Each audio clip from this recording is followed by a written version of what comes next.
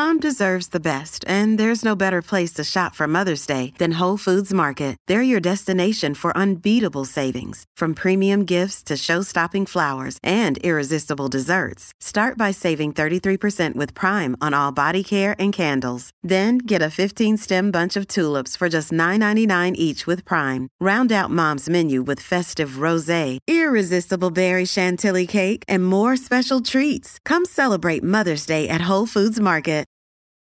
Families have a lot going on. Let Ollie help manage the mental load with new cognitive help supplements for everyone 4 and up, like delicious Lolly Focus Pops or Lolly Mellow Pops for kids. And for parents, try 3 new Brainy Chews to help you focus, chill out, or get energized. Find these cognitive health buddies for the whole fam at ollie.com. That's OLLY.com. These statements have not been evaluated by the Food and Drug Administration. This product is not intended to diagnose, treat, cure, or prevent any disease. If you're struggling to lose weight, you've probably heard about weight loss medications like Wegovy or Zepbound, and you might be wondering if they're right for you. Meet PlushCare, a leading telehealth provider with doctors who are there for you day and night to partner with you in your weight loss journey. If you qualify, they can safely prescribe you medication from the comfort of your own home. To get started, visit plushcare.com/weight-loss. That's plushcare.com/weight-loss. plushcare.com/weight-loss. Welcome to the New Books Network. Hello, everybody. Welcome back to New Books in Medicine, a podcast channel on the New Books Network. I'm Claire Clark, one of the hosts of the channel, and today I'm talking to my fellow host, Rachel Pagones.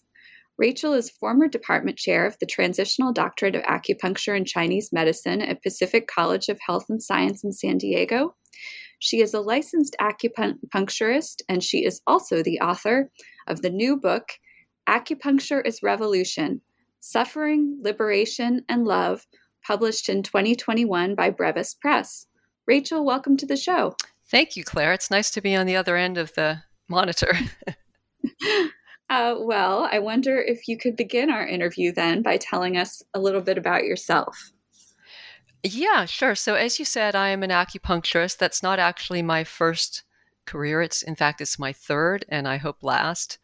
But before I was an acupuncturist, I was a journalist. So I think that's where and it's not the first book I've published, but I think when I find a topic that I am really intrigued by, I'm kind of like a dog with a bone, and I leap onto it and won't let go of it. And so that's what happened with this book. Tell us how you became obsessed with the topic of this book. Yeah, well, interestingly, it was through something that might otherwise be seen as a failure. So I had, as I said, acupuncture is not my first career. So I'd been a journalist in England, and my family moved back to the United States, to California, and it was at the sort of the depths of the Great Recession, and so not a good time to be a re-employed journalist.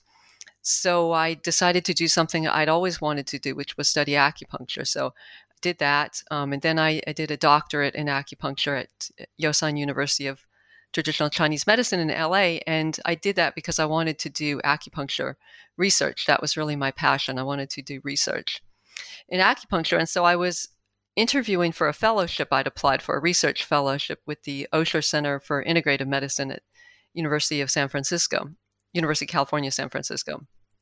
And it was a very long interview. Went on. I was interviewed by many different people over the course of several months. And during one of those interviews, the person who was interviewing me, who was, had an MPH and was a researcher at this point and involved in public health, but she mentioned that she had her acupuncture education because she trained as an acupuncturist in the early 1980s at this place, First World Acupuncture, that was quite radical, very different than anything I had heard about in acupuncture education. And the way she described it just really caught my interest. And I said, "Oh, tell me more about that." So she told me a little more about it. And I remember as I hung up the phone, and it wasn't like a premonition or a pledge I made to myself or anything, but I just thought, well, I may not get this research fellowship, which, by the way, I didn't, but but if that doesn't happen, what will come out of this is that I'll write a book about this. And so that is what happened. Well, before we get into the book, can you give us just answer a very basic background question, Yeah. and that is, what is acupuncture? Well, acupuncture is part of Chinese medicine, and Chinese medicine also includes herbal medicine and a form of massage called tuina and cupping, which a lot of people have heard of. And acupuncture actually includes something else, moxibustion, which is the burning of a particular herb, mugwort, which can be used with or without needles to enhance the effect. So that is, clinically speaking, what is acupuncture. It's a kind of healthcare, and that's how it's practiced. But philosophically and culturally, it's a much greater thing. So it's, as I said, part of Chinese medicine, sometimes known as traditional Chinese medicine, and it involves a body of thought and a world understanding, which is very different than the biomedical scientific understanding of how the body works, how the health works, how the world works. Indeed. And there are a lot of influences on Chinese medicine, but among them, there is Taoism and Confucianism are very important aspects. So it's really not only a way of treating health and preventive medicine, but it's also a way of understanding our relationship to the rest of the natural world. And how is acupuncture practiced in the United States today? In other words, if I wanted to practice acupuncture, how would I go about doing that? Yeah, so you would go to an acupuncture college and you would get a master's degree. Typically, there's one acupuncture college that offers a certificate instead, but I'll get into that later. But you would study for about 4 years and get a master's degree, and then you would have to, depending what state you were in, you would have to pass different exams to get your license. So that's why acupuncturists will always say, I'm a licensed acupuncturist. And, if you're a medical doctor, you don't say I'm a licensed medical doctor, but that means that you've passed the exams. And so once that occurs, you can practice in a lot of different ways, and consumers can find acupuncture in a lot of different ways. There is the sort of boutique model where you go, and I think this is what a lot of people think of, is you go, you meet someone, they're your acupuncturist, maybe they've got some waterfalls in their office and nice pictures on the walls and soothing music playing, and you see them for an hour in this little room. And but so that's one model. There's also acupuncture in hospitals, which is becoming much greater as the integrative medicine movement sort of expands. So, and particularly with oncology hospitals, there's a branch of acupuncture, oncology acupuncture, that uses acupuncture a lot, not to treat cancer, but to alleviate side effects of cancer treatment. And so there's a lot of acupuncturists that actually work in healthcare centers and hospitals. And then there's community acupuncture, which is in a big room. There's no divisions, no separate area. People are lying back in reclining chairs and having points needled. They don't take their clothes off at all. Usually points are needled on the extremities or the head, maybe the face. And so that's another way of doing it. So, and it can be very expensive. It can be inexpensive. And there's also acupuncture used for addiction, which I talk about in this book, and for trauma, and even taken to places of trauma, such as the site of wildfires in California, let's say. And then they use a type of needles that just go in the ear, and people can sit there and have needles in their ear. So, and that is to address particularly emotional residue. So did you write Acupuncture as Revolution for your fellow acupuncturists? Who did you see as the audience for this book primarily? Yeah, I think in the book I say it's for clinicians and researchers and academics in the integrative medicine fields and public health, and also definitely for acupuncturists, and not only existing acupuncturists, practicing acupuncturists, but I think the acupuncturists, people who are in college right now studying acupuncture. And I think, as I say at the end of the introduction, it is to inspire them that theirs is a medicine for everyone, ours is a medicine for everyone, and that among its humblest uses, to serve those with the least resources, that is also one of its greatest achievements. how has acupuncture been studied scientifically? How do we know it works? Well, it's been studied a lot, and it's been studied in many different ways. So, interesting thing. Gosh, I could go into a really long, drawn-out thing through the history of acupuncture in 20th century China and a process that they called the scientization of acupuncture. But just to jump more into the more recent era, there has been three kinds of research involving acupuncture, basically. And the first one is basic science.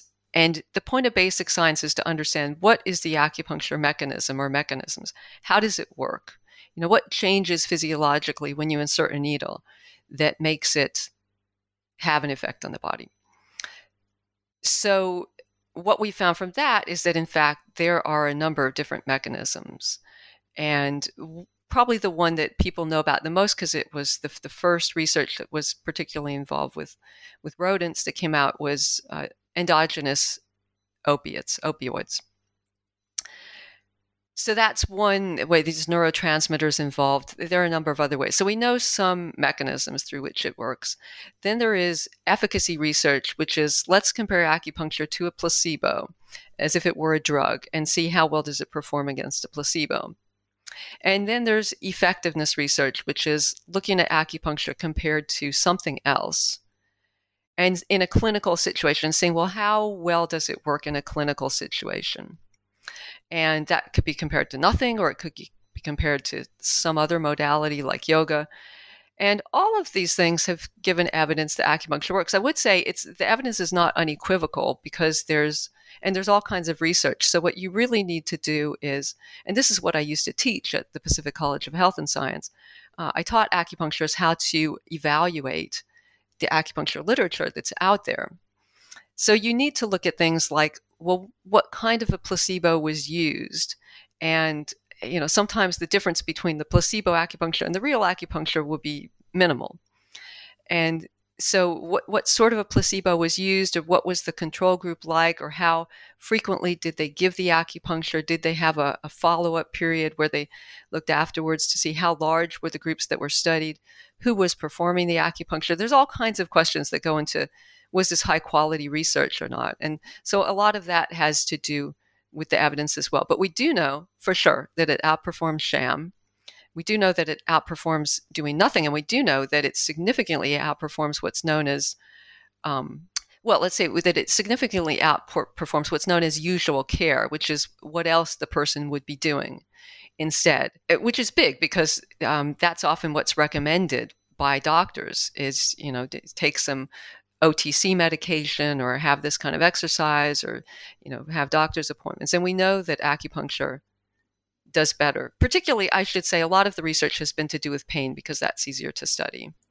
Sure. Well, and you get into the literature and the chapter on scientization, but the rest of the book, it really covers three revolutionary movements in acupuncture. And you call these revolutionary detox acupuncture, first world acupuncture, and liberation acupuncture. Tell us about each of these movements.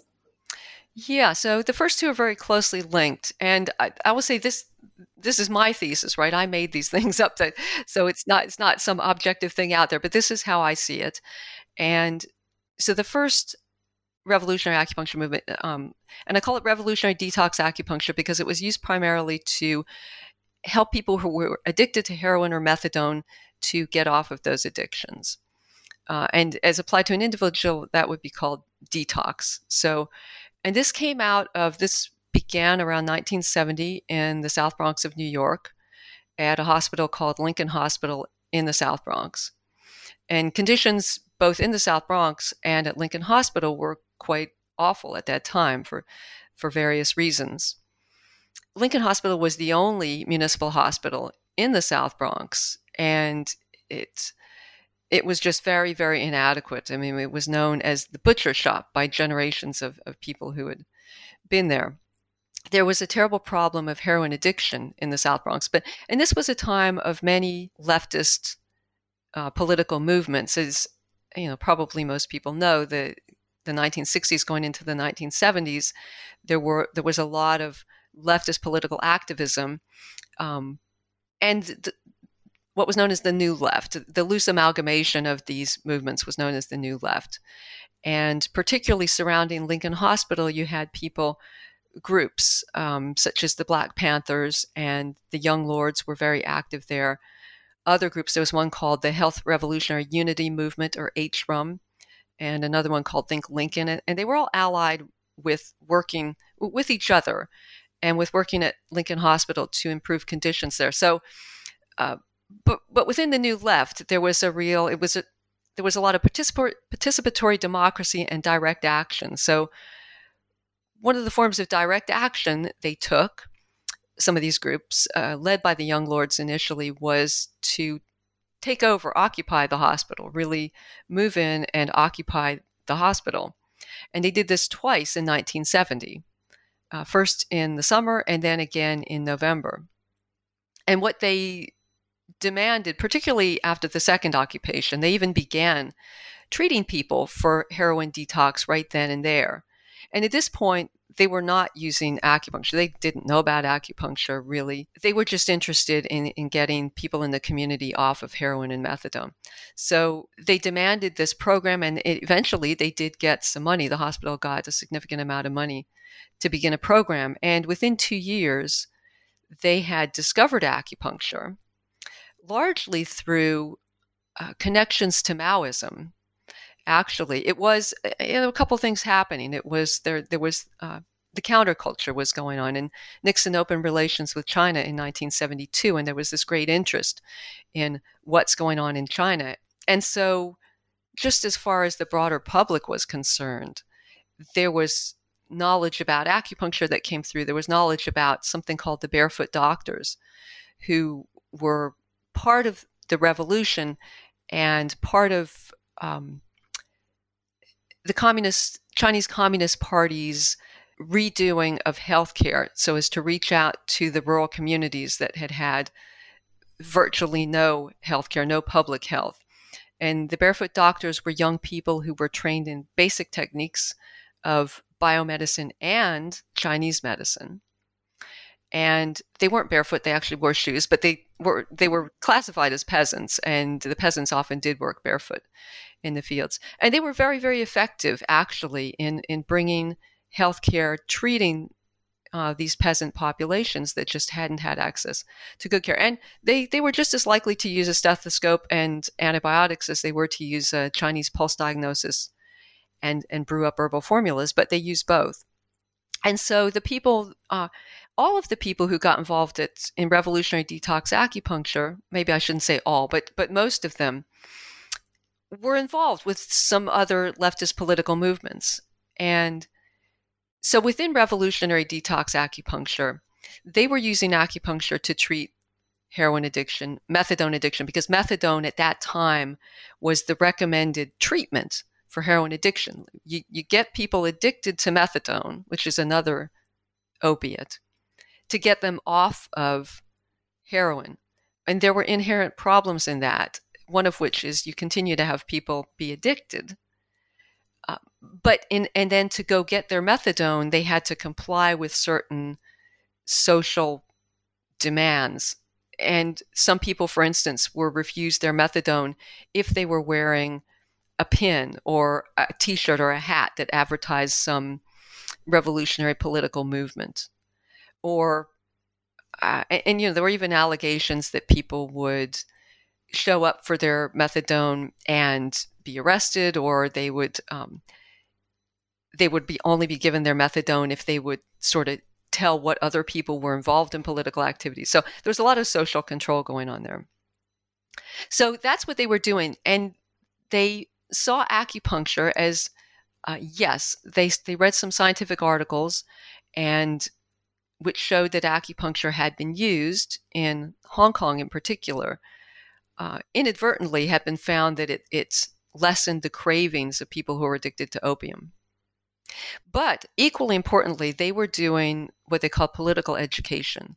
So the people who were coming for treatment to Lincoln Hospital, people from the community, who were struggling with addiction, were also given political educations. They were reading books together. They were reading Mao Zedong's Little Red Book. They were reading Che Guevara. They were reading Frantz Fanon's Wretched of the Earth. They were reading a book by J.S. Horn called Away with All Pests, which is a line from one of Mao Zedong's poems.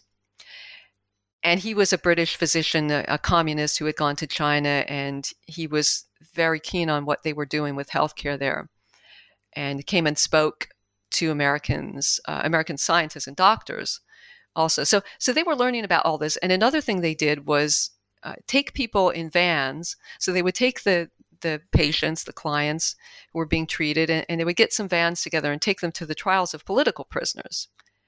And the whole idea was this is part of liberation of oppressed people. So it wasn't just treating people with acupuncture for an individual condition, addiction, but it was seeing addiction as an illness coming from a very unjust society, and using acupuncture because we know that acupuncture, this is how acupuncture is often understood, that it engenders the body's own ability to heal itself.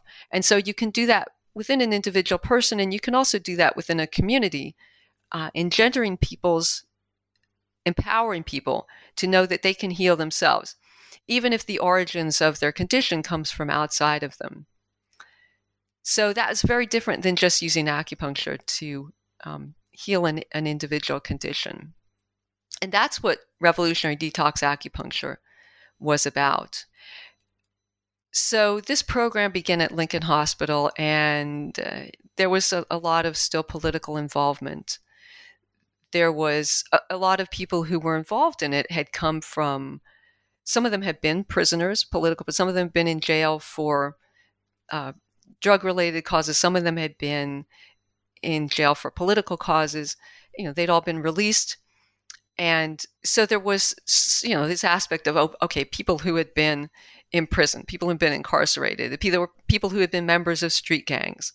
There was a lot of fomenting from right-wing movements as well as left-wing movements, both of whom were not happy with the way things were being done. This was a very unrestful time. And so eventually the acupuncture kind of split into two groups, one led by a medical doctor named Dr. Michael Smith, who was working more within the system, and then the other led by someone called Mutulu Shakur, who was more interested in the revolutionary side of it. And those people, those more politically revolutionary people, ended up getting kicked out of Lincoln Hospital in 1978. They started their own acupuncture college. They'd actually started it even before they got kicked out, but they formalized it more. They had their own college and clinic. But that was raided and shut down by the FBI in 1982. It really crushed. The whole movement was crushed. And which I could go into that more later if you like. But let's just suffice it to say for now, that movement was crushed. And so, it ceased to be. So moving on to the next movement, First World Acupuncture. These were some people who had been part of that earlier movement, revolutionary detox acupuncture, who were not in prison. They were still free. I won't say they were unaffected by everything that had happened, but they were out there and they wanted to carry on the vision. So they began a new acupuncture college and clinic. And by the way, these were both in Harlem. So this was in Harlem, and they had to cease with any overt form of political activity because they just couldn't have continued to exist. Everybody was still scared of the FBI and something called the Joint Terrorist Task Force. But their vision was to provide acupuncture training and acupuncture treatment to Black and Brown communities in Harlem, particularly Black and Latinx people, to give those people the opportunity to learn acupuncture and Chinese medicine and to benefit from it as well. And to me, the most possibly revolutionary thing about them was their college, which had a traditional acupuncturist in service to the community degree. which I think is the greatest kind of degree for an acupuncturist to have. And it's never been a degree that I know of since. That was the only college to offer that degree. So it just had this real different vision for how acupuncture education should take place and how care should be provided and who it should be for, which is, of course, much more inclusive than the sort of idea that it's these middle class, higher end white people who have it. And I should add that at this time, acupuncture education was just beginning to take place in the United States. All of these different acupuncture colleges were forming. And most of them were forming along with different influences, I would say, different lines. So that was the first two. And First World Acupuncture was only around for a couple of years, really. Nothing so dramatic happened. There were no raids. Nobody shut them down. But it was just, by this time, people had been very young when it started. They were getting a bit older. They were having families. They were going back into education.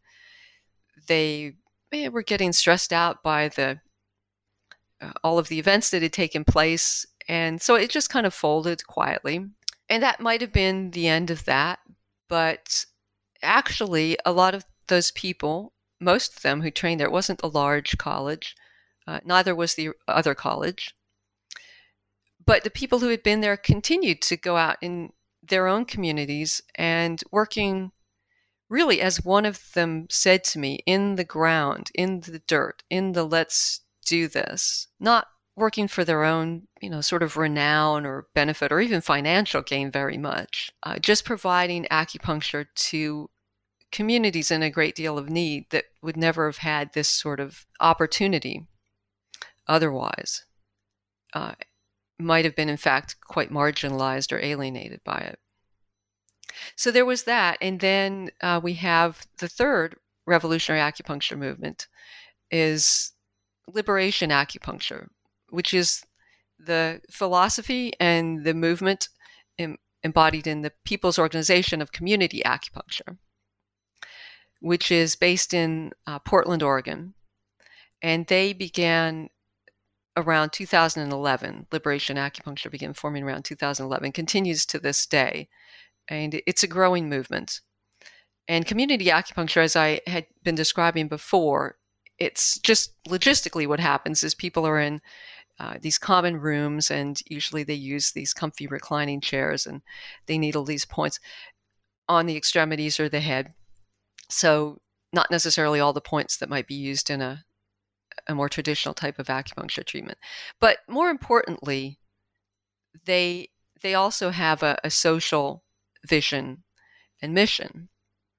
And what they share in common, they didn't, by the way, they didn't even really know about these earlier acupuncture movements. When community acupuncture first began, and it was begun by a woman called Lisa Rohleder and her partner Skip Van Meter, who were licensed acupuncturists in Portland.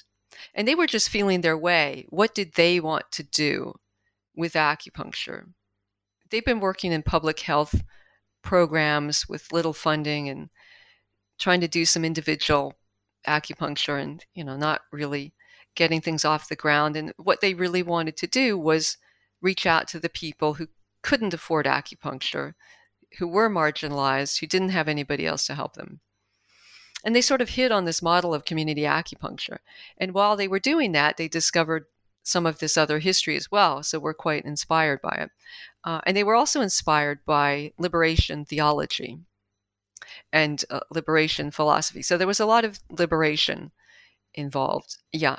And so what they have in common with those other groups is they all have the centrality of the idea that healthcare is a human right, that disease can only be understood in the context of socioeconomic forces. They prioritize the needs of people who have been oppressed or exploited or traumatized by society in some way.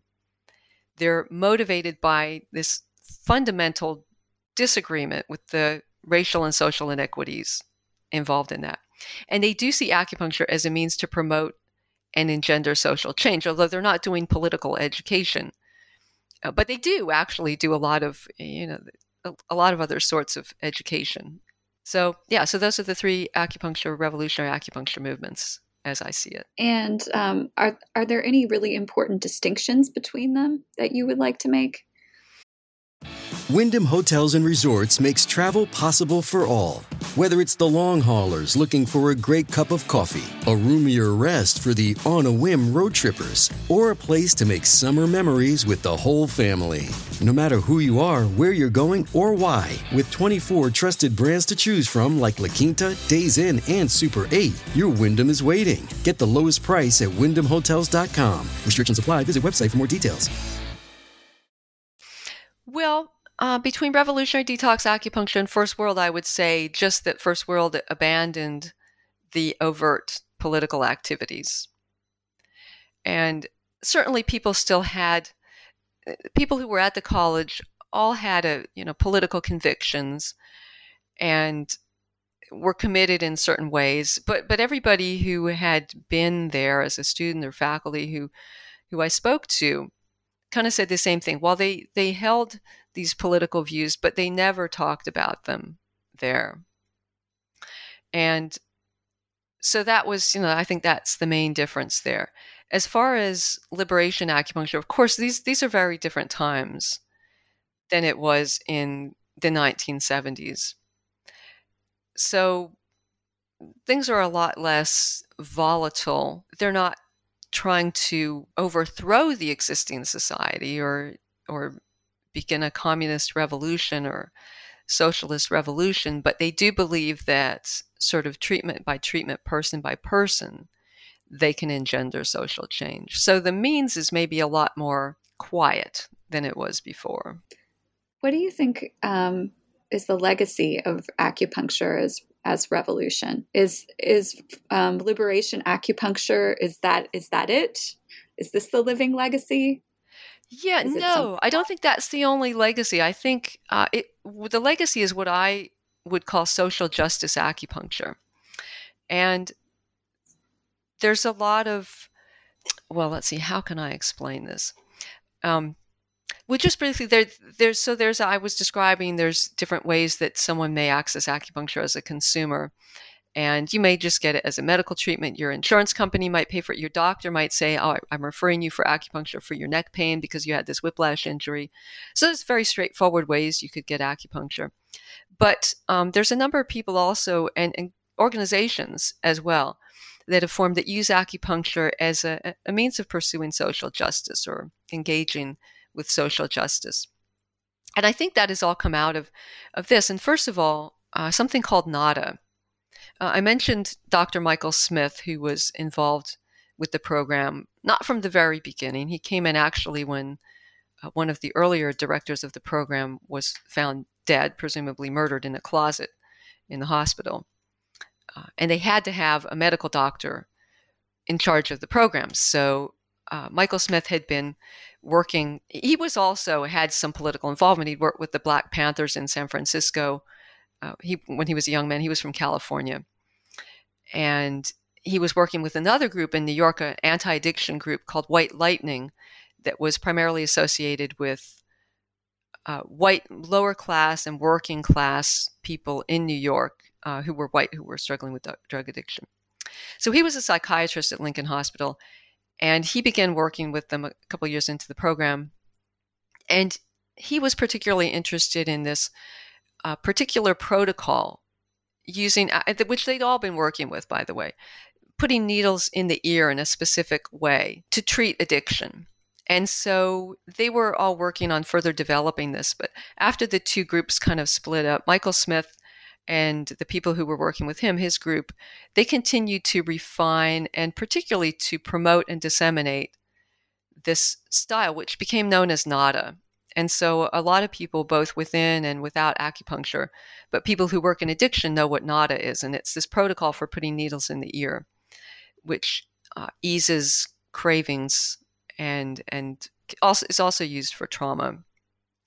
And NADA also stands for something. NADA was just the name they gave to it, but NADA is also an organization. Let me see if I get this right. National Acupuncture Detoxification Association, which basically exists for the same purpose, to promote and disseminate this style of acupuncture, this protocol, for the purposes of helping people with addiction. And it's been, NADA has been required by drug courts in historically, in many instances, for people, well, rather than go to jail, they can receive this NADA treatment. NADA also has training sessions for people who are not acupuncturists, because you don't necessarily need to have the whole 4 years to learn how to put needles in the ear. So they also have training courses, and people use it. And it's also been picked up as by other groups. There's a group called Acupuncturists Without Borders, and they go to the sites of trauma and work with people there, and they do this ear acupuncture because it's, you're out in a field somewhere. You don't want to tell people to lie down and take off their shirts. So you can have them sitting in chairs and put needles in the ear. Everybody's all together, so there's a sense of communal support. And they work, Acupuncturists Without Borders, also known as AWB, they work, for instance, I mentioned with people who've been through wildfires in California, but also the firefighters. This is just in California, but there are other places as well. They also go across the border to Tijuana and work with migrant groups, and in San Diego with migrant groups. So that's another way of using it. They have training sessions. There's another group called Salud y Acupuntura para el Pueblo, which is based in Puerto Rico. And they use that style of acupuncture to they were treating people after Hurricane Maria, for instance. And they are very much inspired by the revolutionary detox acupuncture movement. And there are many others too, actually around the world. It's not just in the United States. So that's social justice acupuncture. And I think that has really come out of this. And they all, at this point, sort of hark back to revolutionary acupuncture. And I should add, this history has been very little known or not known. And when people talk about NADA and using acupuncture for addiction, the name that's always come up is Dr. Michael Smith. And he was a key person in that. But it's very important to recognize that when it first started, it wasn't just him. In fact, he wasn't even there at the very beginning. And much of that movement was led by people who were people of color, people from the community, many people who had been struggling with addiction themselves. And all of them sacrificed a lot for it. And so did Michael Smith, by the way. While he worked within the system, he fought with the system mightily the whole time. But still, he was good at working within the system, whereas the other people were fighting the system from the outside, which is always harder, I think. So that's part of, and another part of the legacy, I think a lot of people are now taking inspiration. I would add that since the death of George Floyd, there's been a lot of sort of looking at ourselves within not only the acupuncture community, within integrative medicine as well. Looking at our own involvement with racism, for instance, and with Orientalism, and how have we been not recognizing that? And so even within the organization of NADA, they're having some upheaval themselves at this time, I believe. But they've been looking back at our history and how can we re-understand it to bring into our history those other people, those Black and brown people. Not to mention that, of course, I haven't even. My book doesn't really go into the history of Chinese immigrants who brought acupuncture and Chinese medicine to the country. That's another story altogether. But I think so part of the legacy is just re-examining the history, re-understanding the history, and realizing that there's a lot more to it, and it may have not necessarily been told by the right people or told fully. Well, Rachel, that almost answers my next to last question, which was how do you think this history should be told, and how should it be learned? If you're saying people in the field are beginning to grapple with it now, what would you like them to come away from your book knowing? Well, very simply, I would like them to know that this history exists. I would like them to know, something that I haven't really touched on is acupuncture education in North America. And really, I can only speak to the United States because I understand it's even different in Canada. But Canada also has POCA is also in Canada, and they also are trying to institute community acupuncture there. And in fact, there's a link with Canada because the revolutionary detox acupuncturists, when they began their acupuncture college, they were only able to do so through a link that they had with two acupuncturists from Canada, Mario and Oscar Wexu. So Mario was the son, Oscar was the father. They were quite revolutionary in their own way. They also fought with the system, but interestingly enough, they were French Canadians of Romanian extraction, I believe. And so that was where these revolutionary detox acupuncturists got their degrees, through this acupuncture college in Canada. But anyway, how acupuncture education is in the United States is most of the colleges teach something called traditional Chinese medicine, which is I would call it a streamlined version of Chinese medicine that was developed under Mao in the communist era. And there's sort of a single narrative that you learn. And one of the narratives is that, yes, there's auricular acupuncture. It's very important, was developed by Dr. Michael Smith, and that's what people know. And you're also taught that acupuncture is something that is, I can only say, this is not something overtly, people don't come out and say to you, well, this is for middle-class white people. But that's pretty much the message that you get, because part of the message and even that you are overtly taught, is you need to make money at this. How do you do this? You need to charge high prices. You need to find a clientele that is a fairly high-end clientele and that can, support you in earning a living. And so Lisa Rohleder, who founded Community Acupuncture and the People's Organization of Community Acupuncture, it's interesting. In the book, I call her quietly charismatic. And she is kind of, she'd be sort of not the person standing up and yelling in the room, certainly not the person standing up and yelling at people, but she's got no problem. She's very prolific writer, very articulate writer, and she's got no problem with, kind of standing up and yelling at people through her writing, and which is often at the educational community.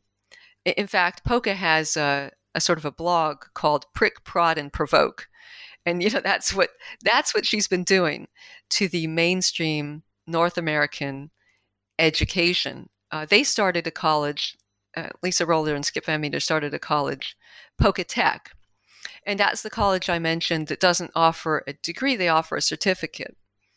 And they see acupuncture as one of their criticisms. I'll just mention a couple criticisms of acupuncture education. One is that it's very expensive and people may graduate with $100,000 in debt and not very good prospects of paying that off. It's not like you're a medical doctor.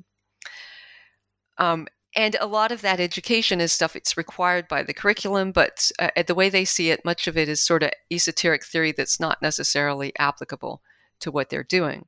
So the way they see it, acupuncture is for ordinary people who have undergone sufficient training in useful techniques and can help people in a great deal of need using those sufficient techniques.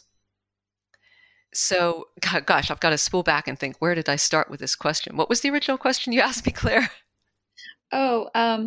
What you want acupuncturists today to walk away from your book? Right. Yeah. So I want them to walk away from my book knowing that you can, if you have a very strong social conscience, and I'm not meaning to say that people who practice another form of acupuncture don't, because I'd say just about 90% of the people or more that I meet out there practicing acupuncture want to help others. But for the people who see that they want to also right these imbalances, these injustices of society while they're doing it, I want them to know that there is historical precedent for that, and there is support for that, and there is a way to do that. And this may be touched on a little bit in acupuncture colleges because many of them have off-site clinics that the students will do internships at. And those will typically be free clinics in more marginalized communities, and it could be for homeless populations or domestic shelters for women or people with HIV/AIDS or low-income older adults in many different ways. And so they do get some exposure to that.